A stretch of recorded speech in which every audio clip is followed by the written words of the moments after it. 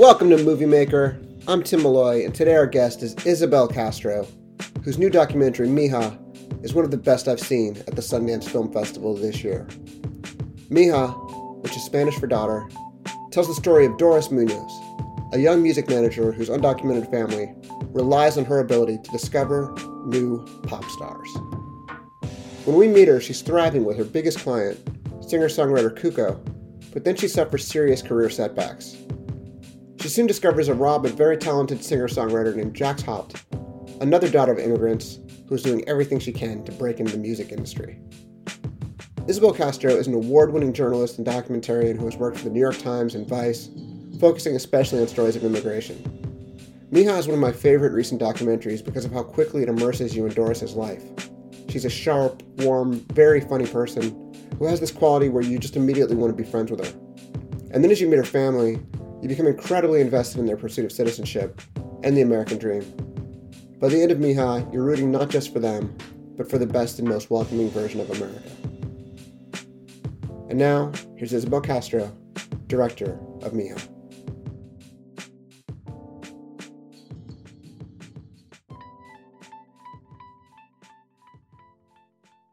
So Isabel Castro, congratulations on Mija, one of the big hits out of Sundance. This is an incredible documentary. I really enjoyed watching it. And just for people who don't know what it's about, can you give just a quick rundown? First of all, just thank you so much for having me. I'm really excited for the conversation.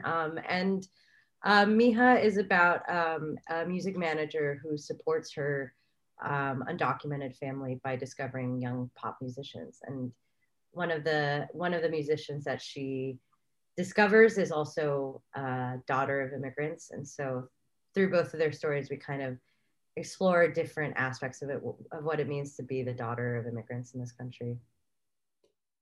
It's just an astonishing story, and it's a great music story, but then the stakes are so much higher than that. And this is kind of embarrassing to admit. I was 15 minutes in before I realized I was watching a documentary. I thought I was watching a really good feature. How did you get that level of access and that level of just fly on the wall where it doesn't even feel like you don't feel the presence of the camera at all? It feels like you're just in people's lives. Well, thank you again. So I think a lot of the intimacy comes from the fact that in the process of making this film, have become close to the subjects of the film. I think that I relate a lot to their stories for different reasons. The most notable, which is that I am very close in age. I too am a Mexican immigrant. And I think that those our similarities created kind of a bond that allowed me to access their lives in a very intimate way.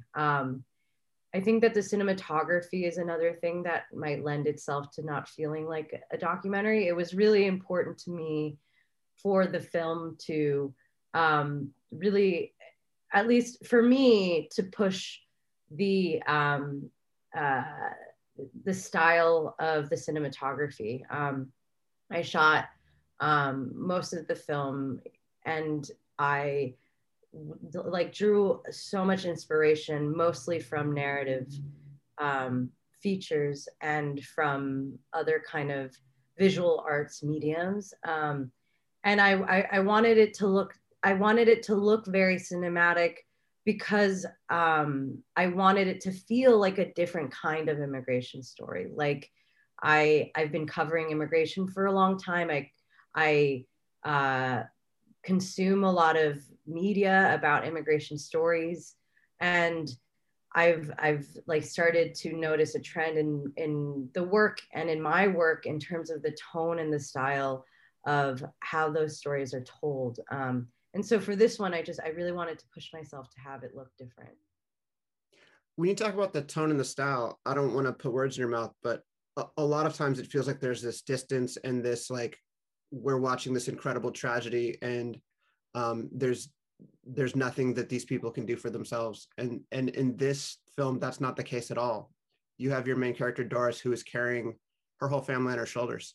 and making an incredible difference. I mean, I'm like getting a little emotional thinking about like her father's reaction at certain points to some of the things that she does. Um, did you go for that? Did you think about that intentionally, or were you just reflecting the reality of the situation? No, I mean that I'm so thankful that you pointed that out, because that was very central to the the story that I wanted to tell. I wanted to really give all of the subjects in the film agency. I think that that's something that lacks a lot from immigration storytelling, is that, these immigration policies are incredibly volatile, and unstable, and like really threaten people's livelihoods. But at the same time, like,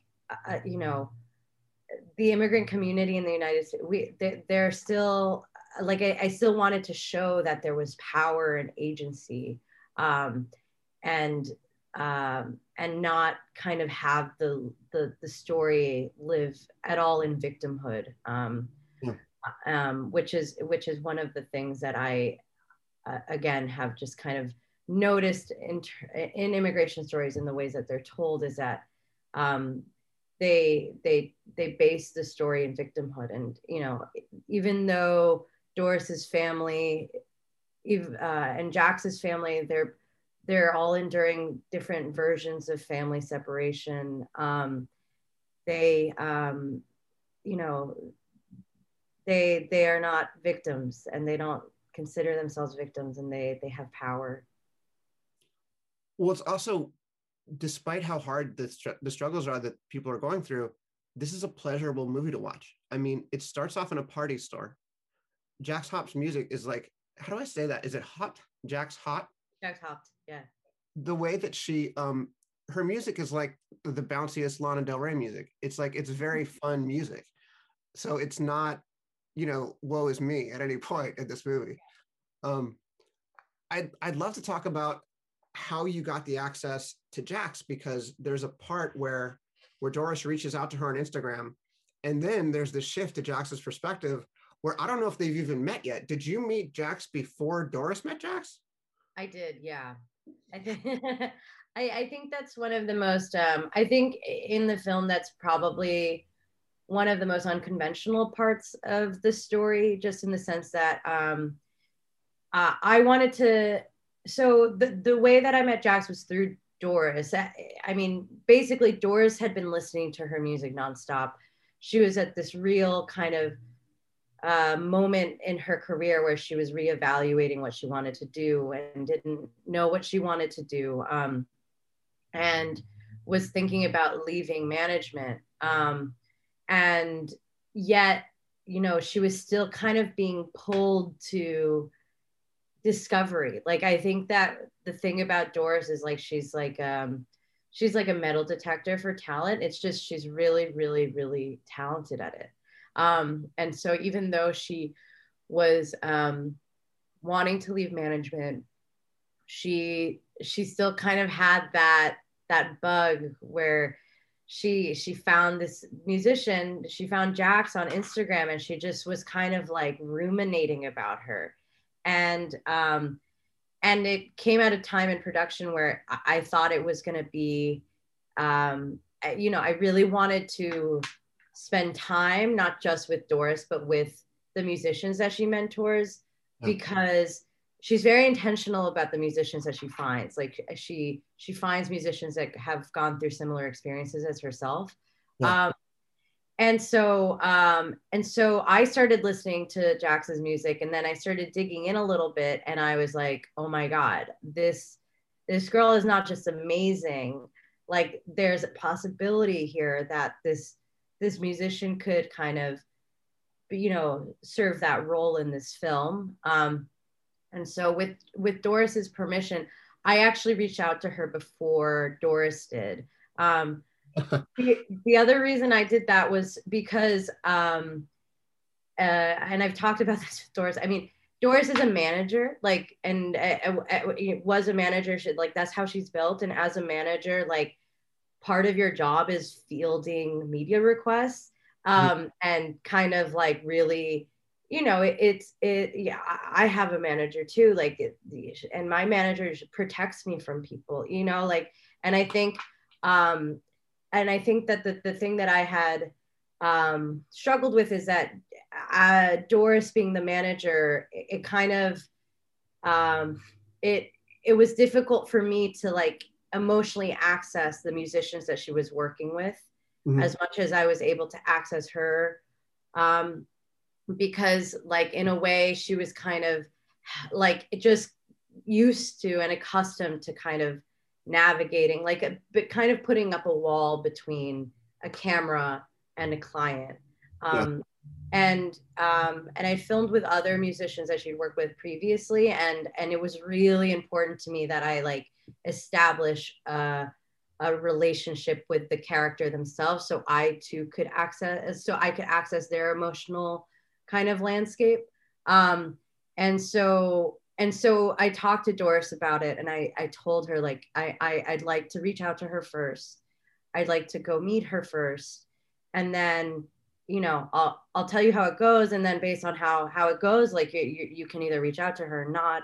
It's kind of I'll go on a scouting trip, and and then I mean I you see her in the film. I mean she's just we immediately fell in love with her for you know with her in the film in the music and so that kind of um, explains that section of the film where you meet Jax before Doris does. Yeah. I mean, she has this quality where she's just so open and Yeah, so excited about music, and there's just no jadedness at all. It feels like you're seeing, Madonna when she's 17 or something. It's like she just seems like such a real person. But you can also imagine, oh yeah, especially in the video, you're like, oh yeah, I could see how she could be a huge star. Like, totally. this her video could come on and everybody would stop and go, who's this?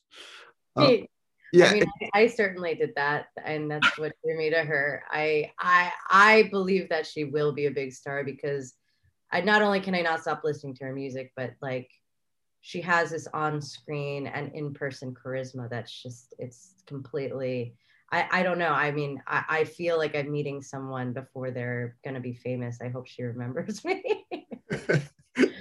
So when you go to her and say, hey, I'm making a documentary, do you say, I'm making a documentary about a manager who's going to call you soon? Or do you just say, I'm doing a documentary about music? Or what do you say? I told her I was making it, and it was the truth. The film is centered on Doris, but the film ultimately is about the community and it certainly. I mean, I always knew Doris was going to be a central figure in the film. I think over time she became she has the voiceover, and it very much becomes the infrastructure of this film is based around her family, um but she was one, her story is reflective of that of like millions of people in the United States, and it was really important for me to show that part of the reason that Doris has been successful and part of the reason that she's so motivated to like support musicians like Kuko and Jax is because there's a universality to their story that I feel like is not often shown on televisions and on in theaters Yeah. um, and so that's just to say that when I reach out to Jax, I told her that I just found seeing her music because of this film I was making and because of this music manager. I told her that this music manager had been Kuko's manager. And I told her like, I'm interested in seeing your kind of evolution as an artist. And I'm not sure if Doris is gonna work with you or not. And actually, documentary, you have to simplify some things. Doris doesn't actually end up managing her. She just becomes a mentor for her. But I always knew that like if she said yes, I would figure out a way to intertwine their stories. Yeah. Um, and yeah, so that was my pitch. My pitch was about like the film being about what it means to be the daughter of immigrants. And for Jax, it was really, that really resonated with her, and it's what convinced her to be a part of the film. One thing I love, and I don't know if this is, maybe people want to skip a little bit if this seems like a spoiler. I don't think it's a huge spoiler. It seems like this is going to be a story about, is Jax going to make it? And then it turns into a story about something that's on a human level, on Doris's emotional level, and the people that we're invested in this movie is so much more important. What's going to happen to her parents and what's going to happen to her brother? And there's such a just, again, I'm not going to ruin the movie for anybody, but it is so emotional where it goes. It's there's a scene of opening letters that is one of the most emotional things I've ever seen in a movie, and is so incredibly powerful. Did you find that narrative along the way? Did you know that was going to be the narrative? Did you sort of plan, I'm going to start off with it seeming like it's maybe this type of movie, and then it's going to turn into this other type of movie, which is actually even more effective? That was extremely intentional. So I come from a background of telling stories about immigration. I come from a journalism background. I mean, I've worked for Vice on HBO and the New York Times. I have like a traditional journalism, immigration policy understanding Yeah. of the immigration landscape. When I was developing this story, it was really important for me to try to, well, what motivated me in finding this story was to find a story that used kind of like diversion tactics. Mm-hmm. And by that, I mean that like the central themes of the film are about immigration and what it means from an intergenerational perspective and from a mixed status perspective. But when you hear that, it sounds really boring, you know? And so I was trying to figure out a way to make that more exciting. And like you said earlier in our talk, like a little bit less woe is me. Like I just wanted it tonally to feel very vibrant and entertaining. And I thought like, what like the best thing I know that might be able to access that is music. I mean, I've always been a big music fan, and I felt like it was a way for the film to be marketed and put out into the world as a music doc, and hopefully draw audiences that might not sit down to watch a film about what it means to be an intergenerational mixed status family. And so so that was always very intentional. And so I'm happy that it seemed like it it succeeded in that. Like I think it was like, you know, it leads with like, okay, are these musicians going to make it? And then in the process of that, you kind of explore all these much more nuanced aspects of what it means to chase your dreams and to chase and I'll put it in air quote, American dream. Yeah.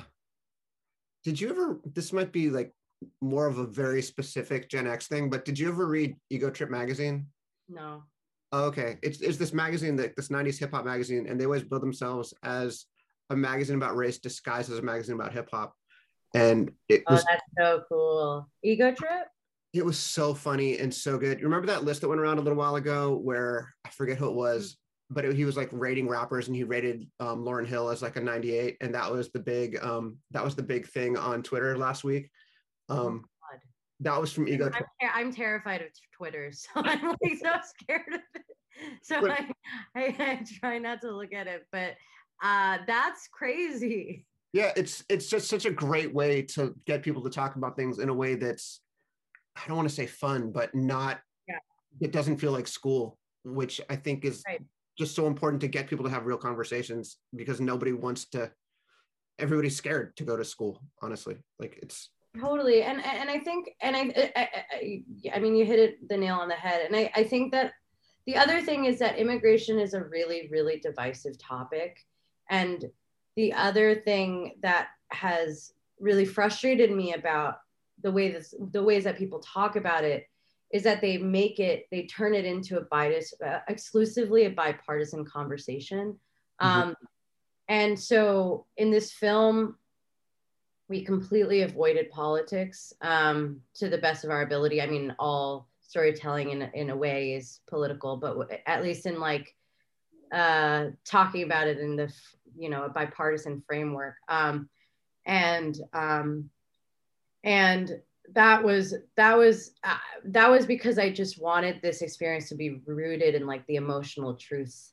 And my hope is that a mixture of that, in addition to what we were just discussing, like kind of being able to talk about kind of more serious topics through the lens of something that seems just entertaining. My hope is that it'll bring new audiences into this conversation, and might allow for people to connect to the conversation in an emotional way as opposed to a political way.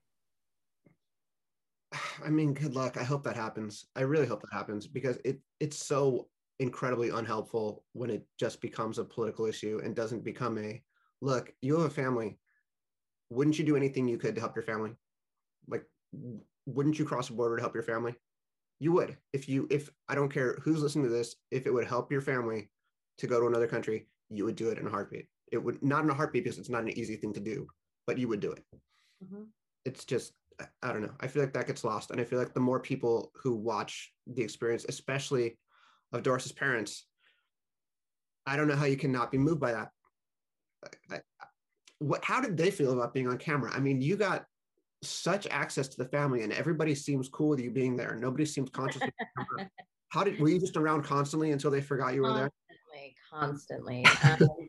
I mean, I really lucked out in the sense that Doris, by the time I started filming with her, had been in a public sphere like that. That was like, I mean, that was a relatively new experience, was filming with someone who was so used to kind of like, she's just very media literate. And it was a new challenge for me to like try to access her emotional vulnerability. That said, what it afforded us is like, her family kind of already understood the value and importance of storytelling and the value and importance of documentary filmmaking and journalism. And because Doris had spent years kind of explaining that to them, for other stories that she had told about their experiences, and she had been telling those stories as a way to try to raise money to pay for their legal fees. She started this benefit show called Selena for Sanctuary, which is in the film, which allowed her initially to raise money for her family, and then started as kind of a fundraiser for various immigration organizations. All of that said, along the way, her family kind of, decided and agreed that it was important for them to tell their story. So I was very lucky that that's when I met them. I think they also just made it easy because they're just so warm. Like, and it wasn't intentional to the extent that I did it. Like, I knew it was going to be a small crew. I did not realize it was mostly just going to be me. And sometimes one of my producers, because of the pandemic, like we were forced to kind of have a very small crew. Yeah. But most of the time, a lot of the time, it was just me with my camera, and they just got used to it. Like, and the way that I kind of describe it, I've never been in front of the camera to the extent that they have. And I have so much respect and admiration for people that do it, because it's like an incredibly vulnerable thing to do. But I do think that the way that other people have described it to me that have been on the other side of my camera is that it's a little bit like a windshield that has a crack on it. Like, and the crack being the camera, like initially you just constantly, it's like when you drop your phone and you like immediately you can only focus on the crack, and like you immediately just focus on the camera. and then with time you just get used to it. Like everyone who has a crack phone can kind of relate to the fact that like over time you just kind of ignore that it's there and forget that it's there. I don't know if that's an adequate metaphor, but it in some ways has made me understand it better, that like it's always there, but you kind of like you integrate it, like it becomes normalized. And I think and again, in the course of filming with them, I also just became really close with them. Like I became an extended part of I feel like I became an extended part of the family. I think everybody who sees this movie is going to immediately follow Doris on Instagram and follow. She also has a group that's working for immigration on Instagram. Jax is on Instagram. I don't know if you're on Instagram, but if you are, I am on Instagram. Like I said earlier, I'm terrified of social media. I have Instagram, I have Twitter. Feel free to follow. I'm considering making it public, but if not, I will accept your request. I don't know why. I just have a weird amen. fear. But totally get it. Totally get it. But I'm there. The reason I ask is because the reason I did that is because I was immediately curious, like, where are they now? Like, how are they doing now? And one of the main things I wonder is, did things get better with Jax and her parents? They weren't super supportive of her career, and I understand why. I mean, they didn't think it was a practical outlet, but has that improved at all since the movie?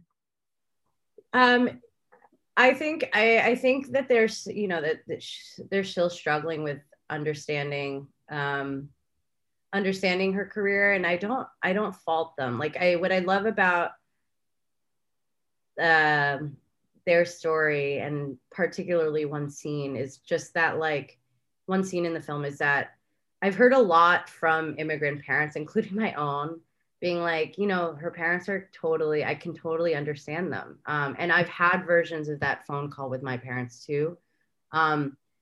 That said, I think that her parents are still, again, I don't fault them, but they're still grappling with understanding how this is all going to shake out. Like, and there's a line in the film that's when you've never seen someone like you succeed, it feels impossible.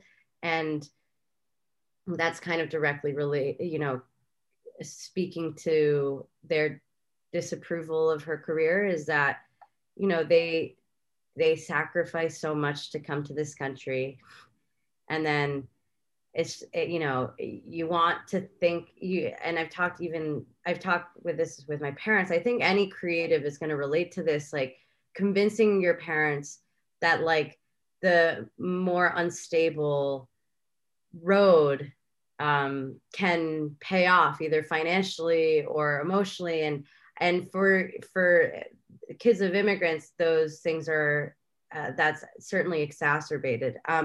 That's just to say, they're still struggling with it, but she's still performing. She's still doing work. I think she's in Texas, but she just came out for the premiere, and she performed last night to like a wildly a wild audience. We were just so excited. And